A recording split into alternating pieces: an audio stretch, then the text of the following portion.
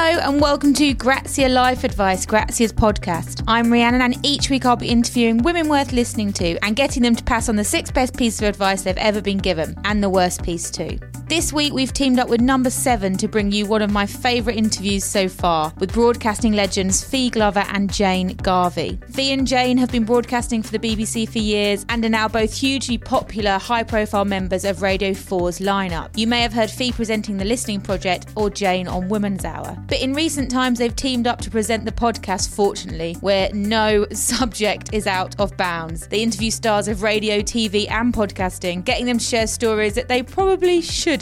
I'm delighted to say a new series starts this Friday, but I caught up with them before their summer break to talk about motherhood, diversity, trolls and other stuff like, berets and cheese scones. They were as hilarious as they were insightful. So, over to Fi and Jane. I'm here at New Broadcasting House with BBC legends Jane Garvey and Fi Glover. Hi guys. Hello, how are you? Good, how are you? We're very well. Well, we're never entirely well, are we? We're a bit hot. Yeah. It is so warm, isn't it? It's the worst summer, in all seriousness, to be edging towards 50. It's hot on the inside, it's hot on the outside, it's hot everywhere. It's just hot. I'm having my first pregnancy during this summer, so Rhiannon. That is fun. What have you done that for? I know, that was stupid. So stupid. I know. Just press pause. I know, just say don't want it anymore. Yeah. When is the baby coming? October, so it's fine. It'll be cool when it comes. Did you have a good Christmas? I only got married at Christmas. We can't go into that now. You did have a good Christmas. Yeah. You had a great New Year. Yeah, we can't sorry. I've been good at maths. Yeah, good New Year. I was wondering when I'd start blushing, and it's already happened. So sorry. No. Thank you. We're here to listen to your best advice. So I'm going to take it in turns. You guys are going to give 3 pieces of advice that you've been given throughout your life. Yeah. Fi, should we start with you? What's one of the best pieces of advice you've ever been given?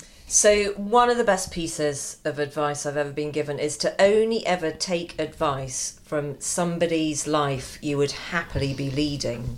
And actually it's one of those pieces of advice you kind of think, oh, well, that's a bit of a given, isn't it? But it's not, because we buy self-help books written by people who live in different continents, different gender, different aims, different ambitions. Why on earth would what they advise you to do be right for you? So only listen to the people whose lives you'd steal quite happily. Whose life would you steal? Who are you happy to hear from? Oh, so I've got one friend called Kath, and she's one of those beautifully wise people anyway. And her life is, it's not without stresses and strains like everybody's, but she just seems to make very good decisions and warm-hearted, compassionate decisions. And I'd happily live her life. She doesn't know this, by the way. She does now. She's now phoning the security guards. So it took me quite a long time to realise that, actually, that, people give advice all the time, but if they have a different life to yours, why on earth would it be any good for you? So you wouldn't be turning to any kind of Facebook execs for life advice? You're not living that Silicon Valley lifestyle, that kind of thing? Oh, no.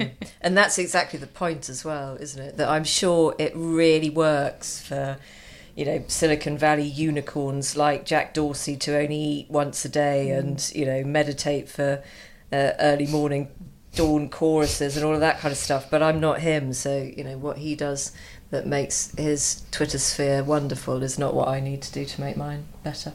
I think that's really lost in these self-help times. I think I like that. Yeah. Jane, your first piece of advice is about who to take advice from as well. Yeah, it's almost like we think along the same lines. I don't think along. I don't even know her. Yeah, I've written here, and I can hardly see it because I haven't got my glasses. Don't take advice from someone who offers it without being asked. Okay, so I think this is probably harking back to my adolescence, where I felt, even if I wasn't, I felt like I was surrounded by people who knew what was what and couldn't wait to impart their wisdom. And a lot of these people were almost certainly men. Yes, I know it's come as a shock, but I think it's not that I've got a downer on men. They just really irritate me from time to time. And I'm still having stuff mansplained to me, which is such a cheek. I was at a party the other week when a man, I think I mentioned this on our highly successful podcast, fortunately, when a man did actually spend half an hour telling me why women lack confidence. I heard you say that. And it's true. Mad. It actually happened. And I just thought, if you just shut up, I could maybe begin to explain why sometimes it's difficult for women to be confident. Anyway, he didn't. And he, very nice man, actually, I should say, and almost certainly would be blushing if he knew this was about him. Really? But of course, he lacks the self-awareness to appreciate.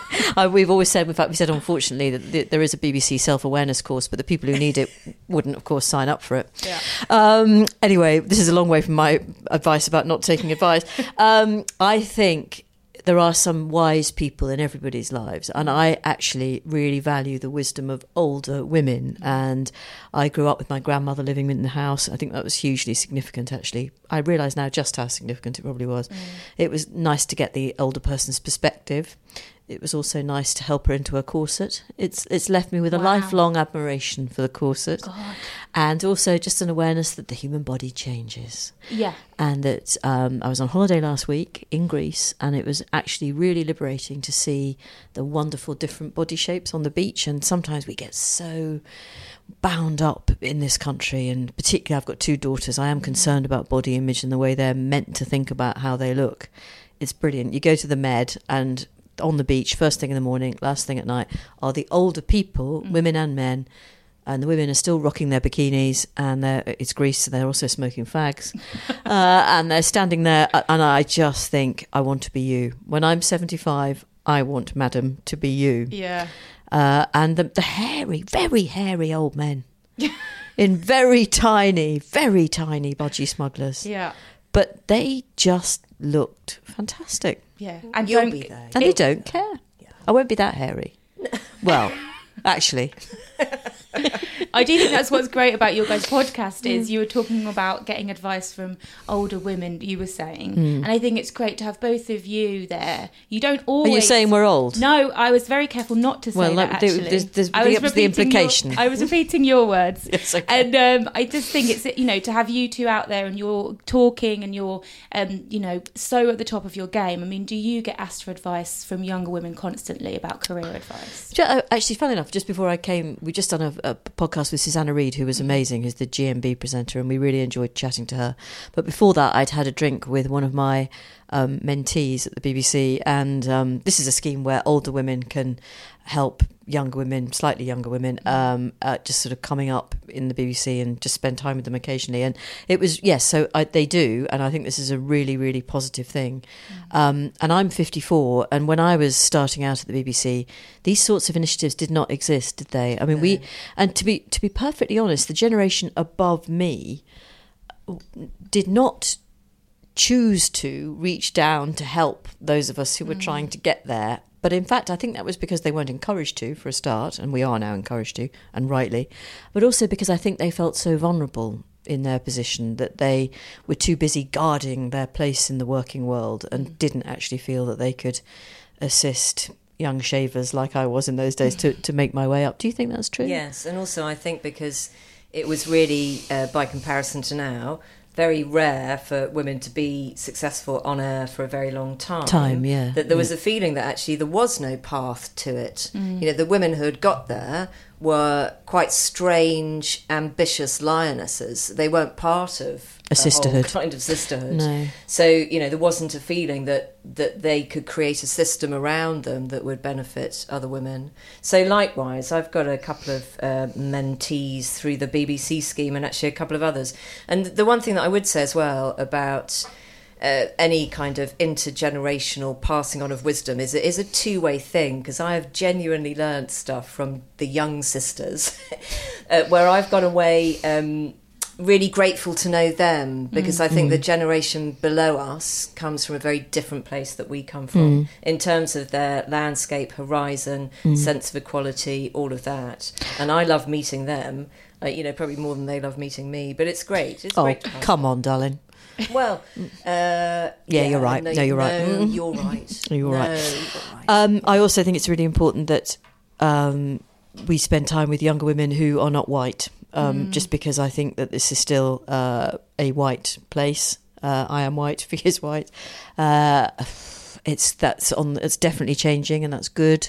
But I think there is no doubt their experience of the BBC is a very different one to my own, and I would also argue it's still harder. Yeah. So I statistics would bear you out. Yes, Yeah. I think they would.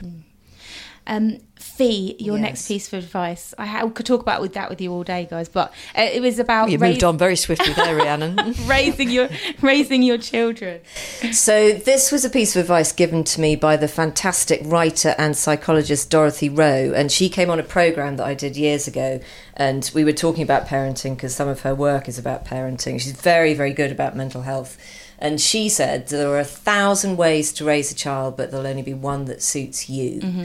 And I had really young kids at the time, so probably 6 months old and 3. And that is quite a grueling time for parenting because maybe other people are wiser or better at it, but I felt that I was I was still in the cake mix. I was nowhere near even getting into the oven to sort out, the parenting cake. So when she said that, I just thought, oh, bless you, because it can be so confusing these days.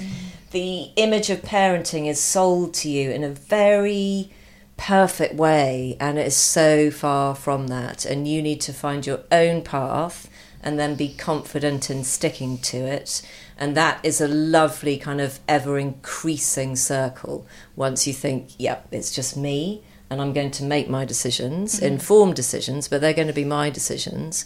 And if somebody else really does value Japanese jiu-jitsu at the age of 2.5, or is managing to, get their 6-month-old to sleep through the night, or all of these things that you can become incredibly anxious about, a little bit of knowing that actually you're just trying as hard as you can, and slightly cocking up most of the time, but that's fine. So I was very grateful to her for that, very grateful. And I actually say to my kids now when they criticise my They're both in prison, your kids. I say to them, you'll do a better job than me. And they love me saying that because it kind of passes it on to them already. It's just like, I'm getting this wrong. You'll do much better. I can't wait to see it. Are you both happy to talk about being mothers at work? We were talking about this in our office the other day, the debate about whether you should talk about being a mother or whether you should leave it at the door. How do you guys feel about that? God, well, you go first on that one. I know it's supposed to be true that a lot of male workers, men, is I think the term I'm groping for, men will put up photographs of their kids or their families in the office or work setting. Obviously not everybody works in an office, but you know what I mean. Whereas equivalent women might be more reluctant to do it. The men do it because they believe it humanises them. The women think, oh, if I do that, people will put me in a certain place. But also the men might not be doing it. Because no, they might not be. They might be genuinely missing their kids and want to see them there. Of course, that's judgy. That's judgy. I'm just saying it's a theory. Okay. I'm very fortunate. I obviously work on a programme where we do talk about women's lives, and let's face it, a lot of women have children, though certainly not all our listeners, by the way. And interestingly, I am born in the year, I think it's 1964, where I think 25% of the women in the year I was born have not had children, and obviously now will not have children, almost certainly. Obviously, I know there are ways and means. And of course, you can adopt children at any age. I appreciate that. So you know what I mean when I say that.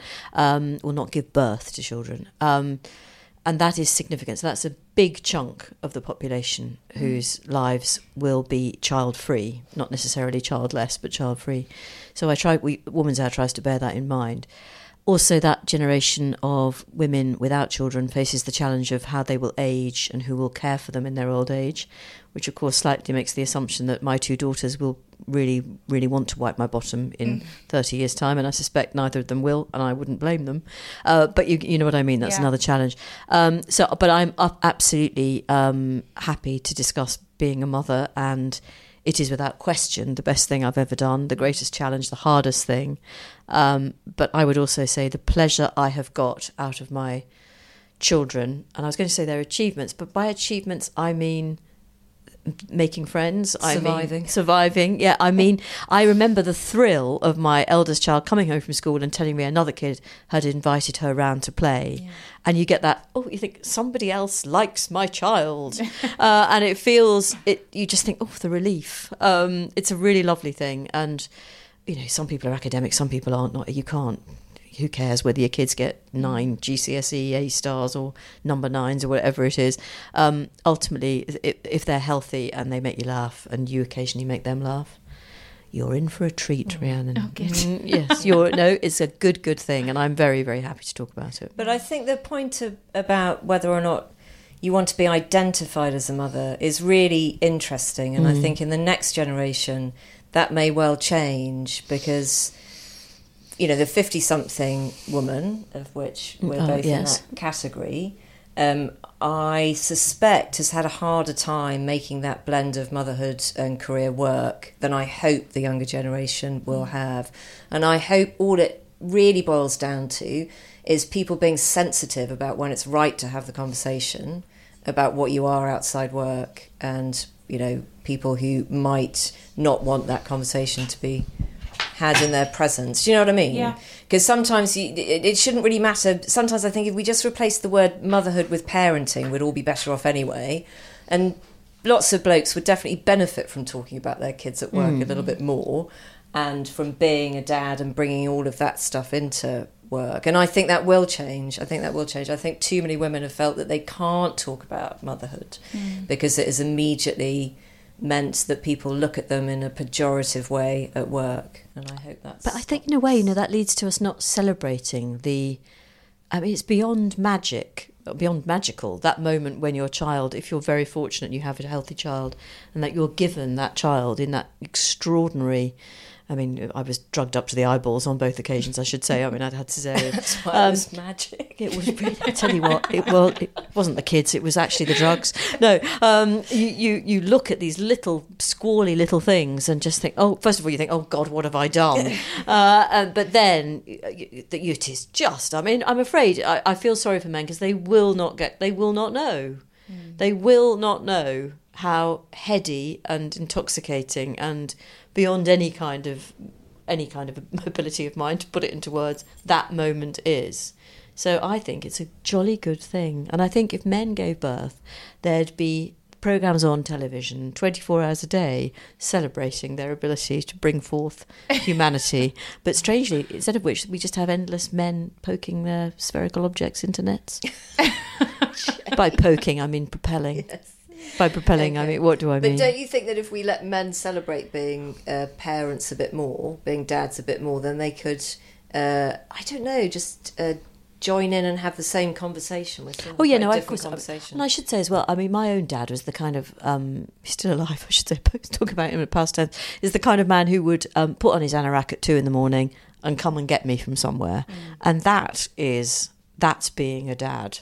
It's not all about...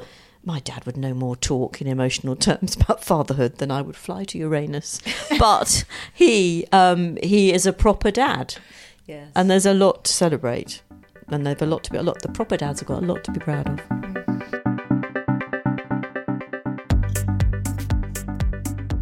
Today's podcast is brought to you by Grazia and Number 7, who are introducing their new match-made custom blend foundation drops. With more than 80 years of experience in skincare, Number 7 have a unique understanding of a woman's skin and have now used that knowledge to create match-made custom blend foundation drops, a new innovative product that allows new levels of makeup personalisation. One product, but with endless possibilities, the drops are available in 25 match-made shades. All you need to do is take your Number 7 moisturiser or primer and in your hand add 1, 2 or 3 drops. Mix it together and apply to give you seamless light, medium or full coverage. Exclusively at Boots, Number 7's new match-made custom blend foundation drops are available online and in-store now. You can also go into store for a free match-made skin tone analysis to discover an even better foundation match. Try Number 7's match-made custom blend foundation drops now for makeup that allows you to wear it your way.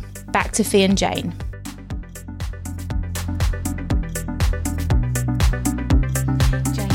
What your next piece of advice we haven't is? Finished at all yet. Let's go on, Fran. My next piece of advice, absurdly, is don't eat cheese scones. That's partly because I grew up in the 70s in Liverpool, and my primary school lunches were things that I still have nightmares about. There were I don't know how much the budget was for the Liverpool primary school lunches back in 1972 or 3. It can't have been a lot. This is probably before decimalisation, so possibly 1 old penny but they were hideous. I particularly hated Irish stew, and the only way to get that down your neck was to shovel loads of red cabbage in with it. No. Yeah, I know. Fee, this was terrible. This is Dickensian. It really was. And cheese scones did feature every now and again, and they are horrible things because you bite into them anticipating a relatively sweet snack, instead of which you get the horrendous tang, and I like cheese, but the unexpected tang of cheese. It's the unexpected nature of the flavour that means that they must be avoided at all costs. I think this might be one of the most controversial things you've ever said. I am. People love cheese scones. No, they don't, Ruth. That's nonsense. No, I'm with Butter. you. No, I'm No. with you. I would much rather have a savoury scone than a sweet scone. Would you? Oh, You're so peculiar. every day. Yep. Definitely, especially Our podcast is off. if you it's cancelled. Yes. If you've managed to get the cheese nice and evenly distributed, and then you've got a lovely crunchy melted cheesy bit on top. That's absolutely repellent. Cheese belongs on toast. It does not belong anywhere near a scone or in a scone mix. This is the difference between us. We've suddenly realised a chasm widens. It's why I'm successful. And I'm lactose intolerant. I feel guilty that I've drawn this massive wedge between you. Yeah. Don't believe her. She's got no real emotions at all. Should we move on to the next piece of advice, or is Quickly. there anything else? No, quickly, we're done on quickly. cheese Yeah, scones. we're done on cheese scones. Fee, what's your next piece of advice? Well, never trust a man with a beret. I mean, just there's no explanation to it at all. But I mean, it's a cocky, jaunty little hat. It's not a proper hat that's going to protect you from the rain. No. It's fiddly. It's always worn in a very pretentious way, either by revolutionaries, Frenchmen, people who are embarrassed about losing their hair. Don't be embarrassed. Women, they just couldn't. We keep don't along. care. No. You don't care about our cellulite. We don't care about your balls. No. Come on, let's party. So just the beret, no. No. Do you get a lot no, of those in Hackney? No.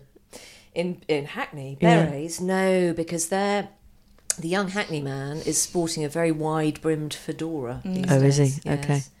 Heavily bearded, but with a wide-brimmed Yes. fedora. Okay. And imagine if you were heavily bearded with a beret on top. I mean, that's just not going to work. is Also, it? It's silly. it's far too hot for beanie hats and things like that at the moment. But the only man who really looks good in one of those hats is David Beckham. But a lot of other men try them. Yes. Come sort of November, maybe late October, you'll see these beanie hats on the street. And really, it's only Dave. Yeah. Nobody else needs to go anywhere close to trying. Yeah. I feel very strongly about that. So men should just be very careful about hattage. Okay. Very. What about women in berets? Also no. Well, that's a bit queer, isn't it? I don't know why you would. Didn't the Brownies have a beret at one time? Oh, Yeah, I can't think they did. remember. I think they did. I don't think we had a hat in the Brownies at all. Yeah, they did. They had a brown beanie, but I think before that there was a beret. I'm older than you. It's unnecessary. I've lived through some difficult times I'm just glad that you've bonded over the beret again. And the after things that that- awful cheese scone Yeah, business. things that you put it up again. So, thank you. So no berets. That's No. okay. That's Yet. taken. Done. Yes. I think we can agree. Good. Jane, your final piece of best advice you've ever been given. Yeah, do change your sheets. Now, this comes back actually to the beginning of my time on Woman's Hour. It was 1875. Queen Victoria was settling onto the throne. She still had many decades to do. No, it was, I can't remember when. Anyway, we did an item, and I can't remember why, about sheets, but this is Woman's Hour. It's a rich tapestry is woven, not always terribly successfully, but that day we were talking about sheets, and I said, and I've always regretted it, that in my guest bedroom, it was at a time in my life when, for example, my young nephews would come and stay, and then sometimes they'd come and stay, and maybe I'd have a friend come to stay during the week. I wouldn't always change the sheets between my very young, very clean nephews and perhaps one of my female friends who was in London for the night and needed a bed. And I just said, I don't always check, because, they're all, doesn't really matter. And it just, the emails flooded in. Why was this slut being allowed to present my favourite radio program? I was already pretty unpopular, purely on the basis I wasn't Jenny Murray, and this was just I'd gone too far now with Woman's Hour's core audience, and so since then I have made it my business to become much more scrupulous in that department, and so I always now launder sheets between visitors. Gosh. I do. My own sheets, I used to leave sometimes for 2 weeks. Right. I have been known to go for 3. Those days are well gone. Every week now? Every week now. Yeah. Yeah. It- I'm haunted by that, actually. It is the worst job in the house, doing the duvet and Yeah, the it's inside boring. out and...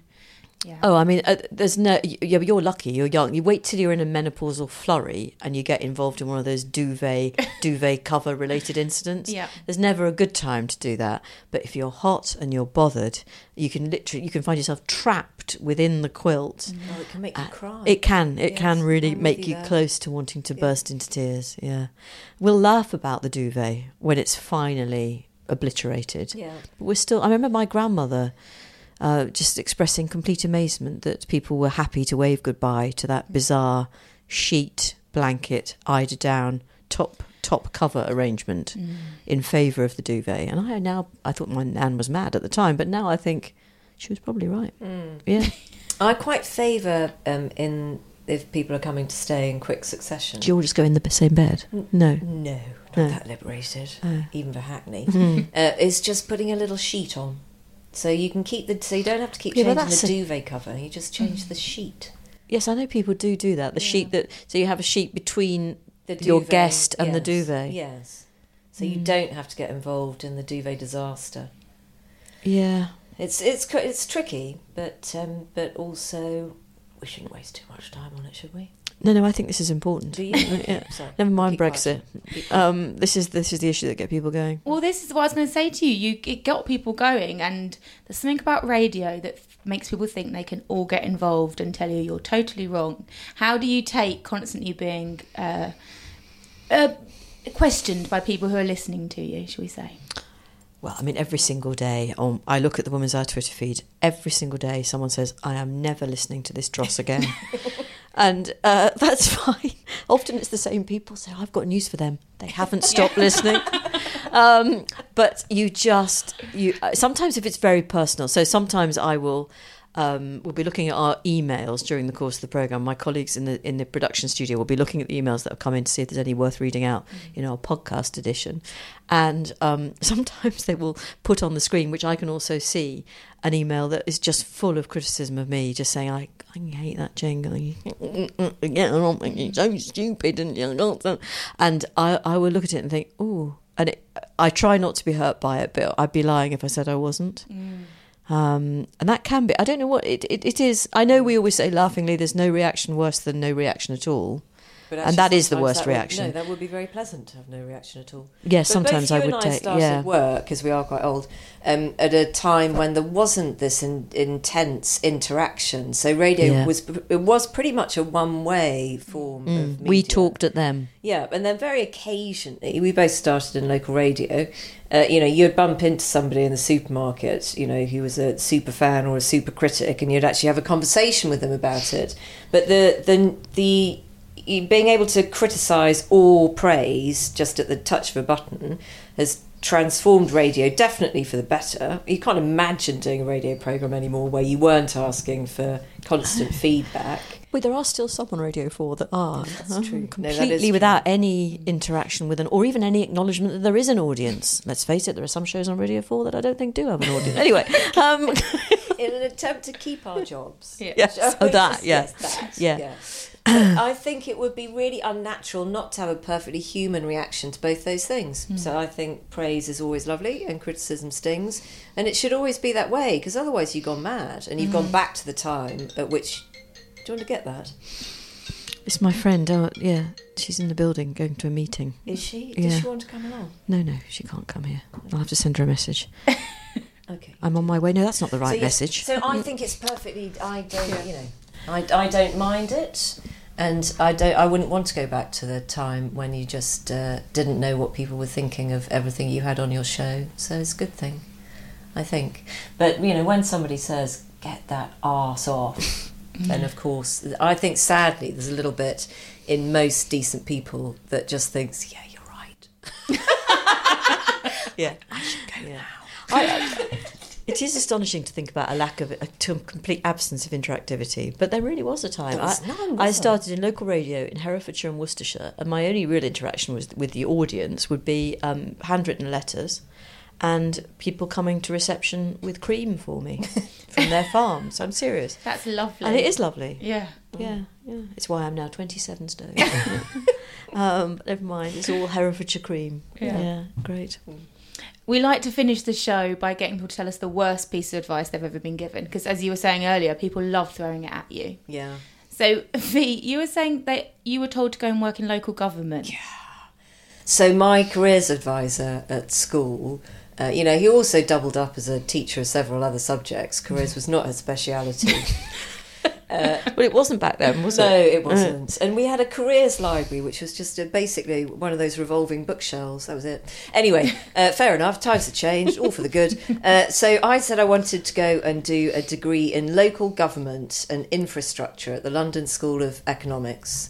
And she said, yeah, that's brilliant. That'll suit you down to a T.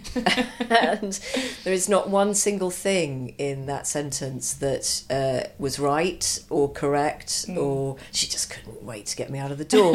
But I just would have been, what an absolute mismatch of a degree that would have been. I would have contributed nothing to local government. No council would have benefited from the expertise that I didn't get, because I didn't get the grades to go to the MSc. But chief executives in local government make a fortune. Yeah, but in terms of skill, they earn more than the Prime Minister. Skill set, I've got nothing. No. Nothing to offer. Oh, no organisational ability? No.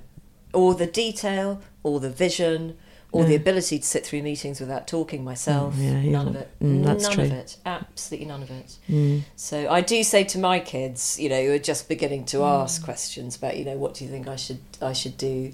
And I always say, don't ask anyone. Don't really, or don't take any notice of what people say. You will find something, you'll see a little something, and nobody else will really understand why you like it. But I'm certainly not going to try and encourage them to be one thing or t'other. And also the jobs that they do have not yet been made. So they haven't been invented, They've not been invented. No, that much we do know about the future. Yeah. We know that we don't know about it. You're so wise. Which in the past we thought we used to... Because all my life I've been promised moving pavements.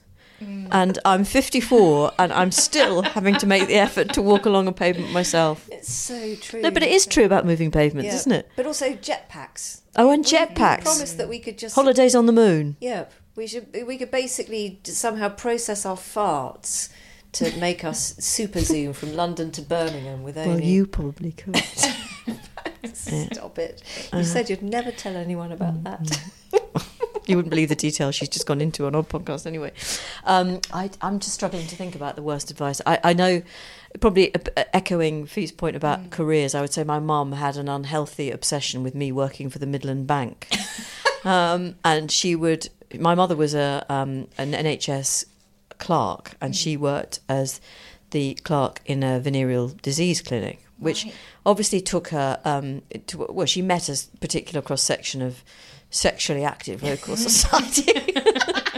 Lots of stories. Well, unfortunately, she isn't the most discreet woman on earth. So I can't go there, but I can tell you who had chlamydia and in Liverpool. Including some quite fun. I'll let you know when we stop recording. So she. And to be fair, and seriously for a minute, I think a lot of people of my parents' generation worked not for pleasure but for a living, as indeed the vast majority of people do, and we should never forget that. And one of the brilliant things about what I do, and what Fee, I'm sure, would agree, is that I wake up pretty much every day of my working life and think, good, I'm going to work. Yeah, I'd echo that. It's the most... I think if you're not grateful for that, you need to really seriously rethink. But what I would say is that... my parents are perhaps a little bit reticent socially. They don't like people who big themselves up. Mm-hmm. And I have, to my cost, realised that actually it won't do you any favours, that you actually do have to be prepared to put yourself out there. That may well mean that you get knocked back. But I'm afraid nobody in life actually, whether professionally or in any other way, will come looking for you. You sort of have to let them know that you're available.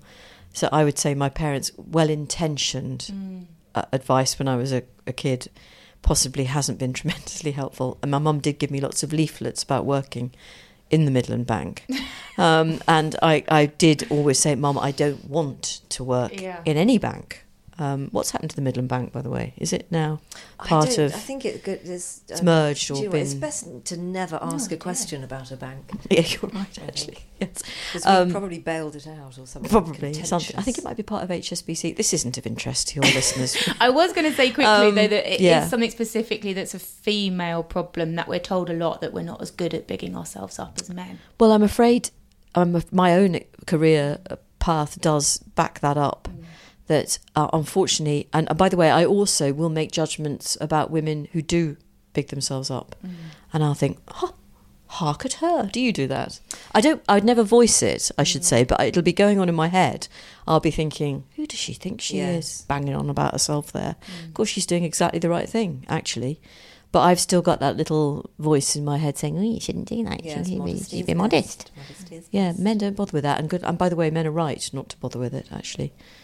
It's one of the things I admire a lot. Yep, I'd agree. Brilliant. Yep. Thank you so much for your time, I've absolutely loved talking to you, and I think loads of great advice in there. Well, we went way off track. I can only apologise. Yeah, best advice is don't listen to us. Yeah, don't ask us for advice. Apart from the podcast, you should listen to your podcast, fortunately. Just join in when the guest arrives. Thanks, guys. Thank you.